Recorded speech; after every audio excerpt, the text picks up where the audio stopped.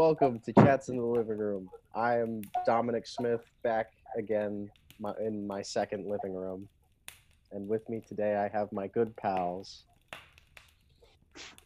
Tim Severs. AJ Prescue. Janelle Senicola. Marissa Papa. We should establish like an order. An order. We really should. There should be like a, like you know in elementary school when like you count down your number. Oh, dibs on line leader, dude. I want to be the caboose.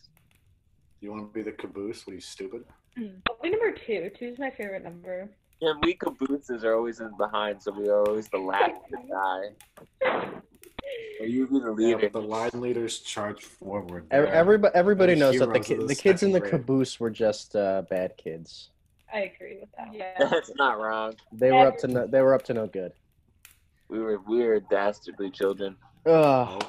All right, children. I've got a fantastic story today about a bear. It's just about a bear. Now, Dom, I hope we're talking about the animal. Yes. Like Yes, we're talking about that. yeah, I was about to say that's gonna be that's a lot harsher story to go down.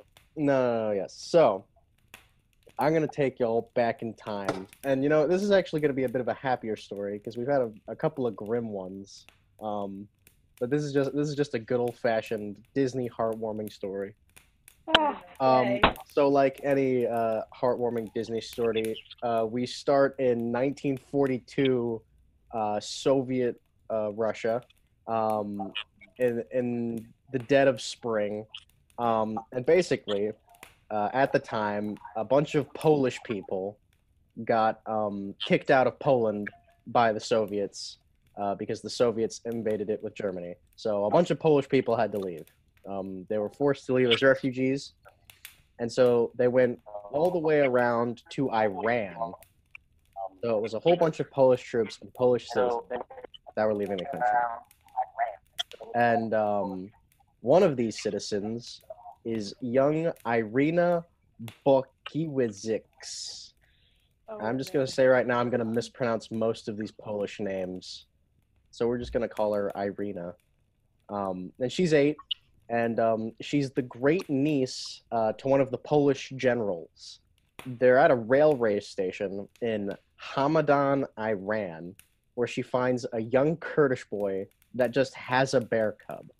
She didn't ask why he had a bear or how he got the bear. He just has a bear and says that its mom was killed by hunters, so he just has a bear cub. One cool dude. He'd be the line leader, honestly. He would be a line. Well, I mean, if you have a bear, you can just set it on kids that want to be the line leader. That's true. That's the thing. I feel like the caboose. He's got a bear cup. He would So let basically- the bear be the caboose for him. He Oh could be yeah, both. they're sandwiched between two absolute animals, the kid and the bear.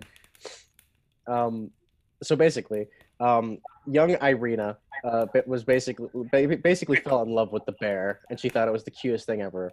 So she goes to this guy called Lieutenant Anatol, and then Polish last name that I'm not even going to try to pronounce.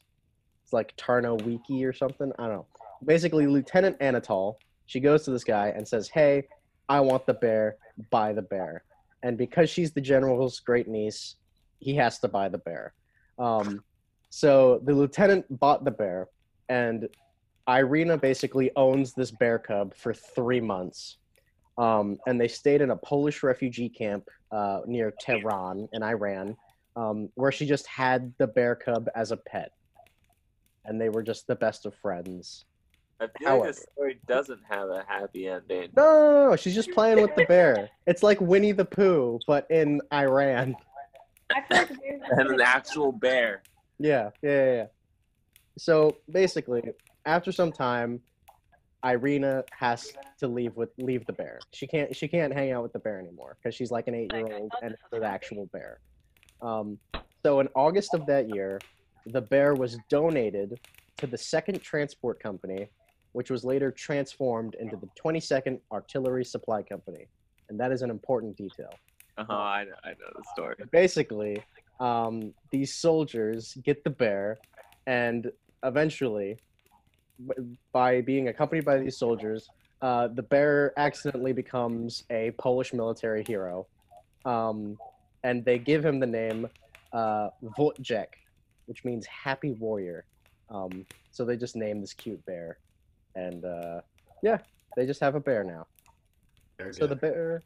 the bear quickly adapts to life in the Polish army.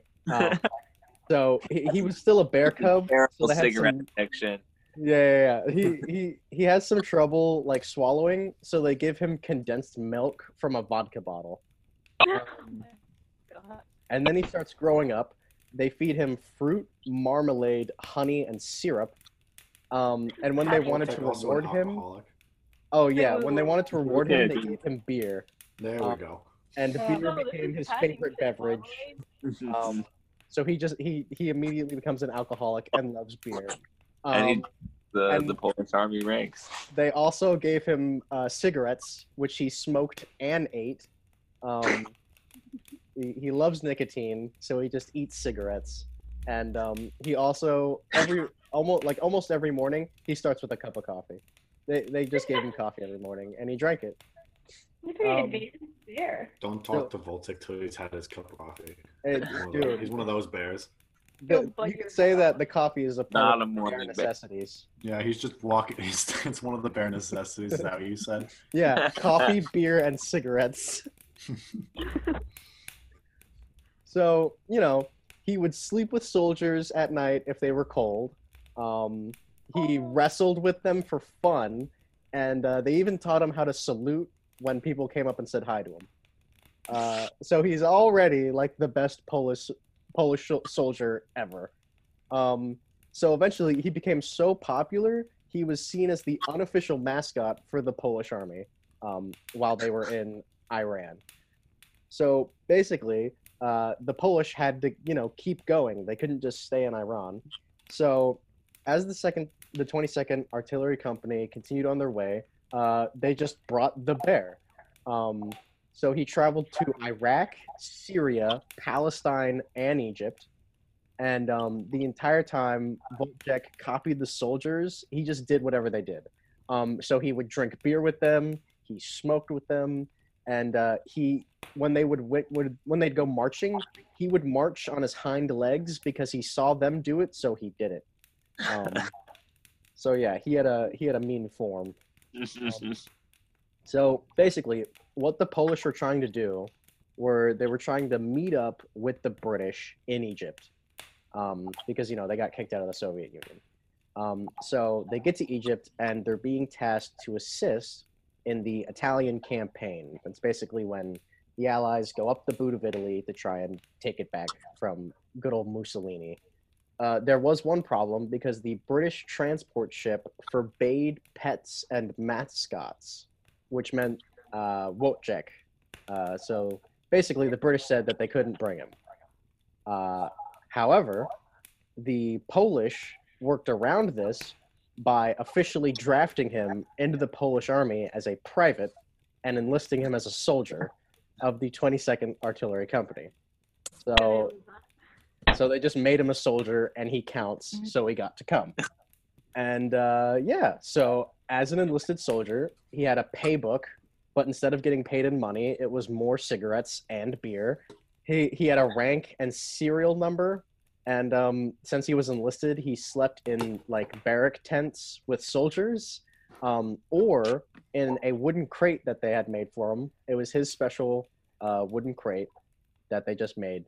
It was specially designed for him, and he was and some of the soldiers like volunteered to be his handlers. So he just came along as a soldier, and he had everything else any other soldier had. Did he ever get promoted for his deeds? Oh, just you wait. I mean, I feel like a few Purple Hearts are coming his way. Oh, most definitely. So basically, he eventually did see combat during the Battle of Monte Cassino in Italy. So basically, the British and Polish get to Italy, and Wojciech is in an artillery company. So basically, his unit is tasked with like supplying and moving ammunition for artillery guns.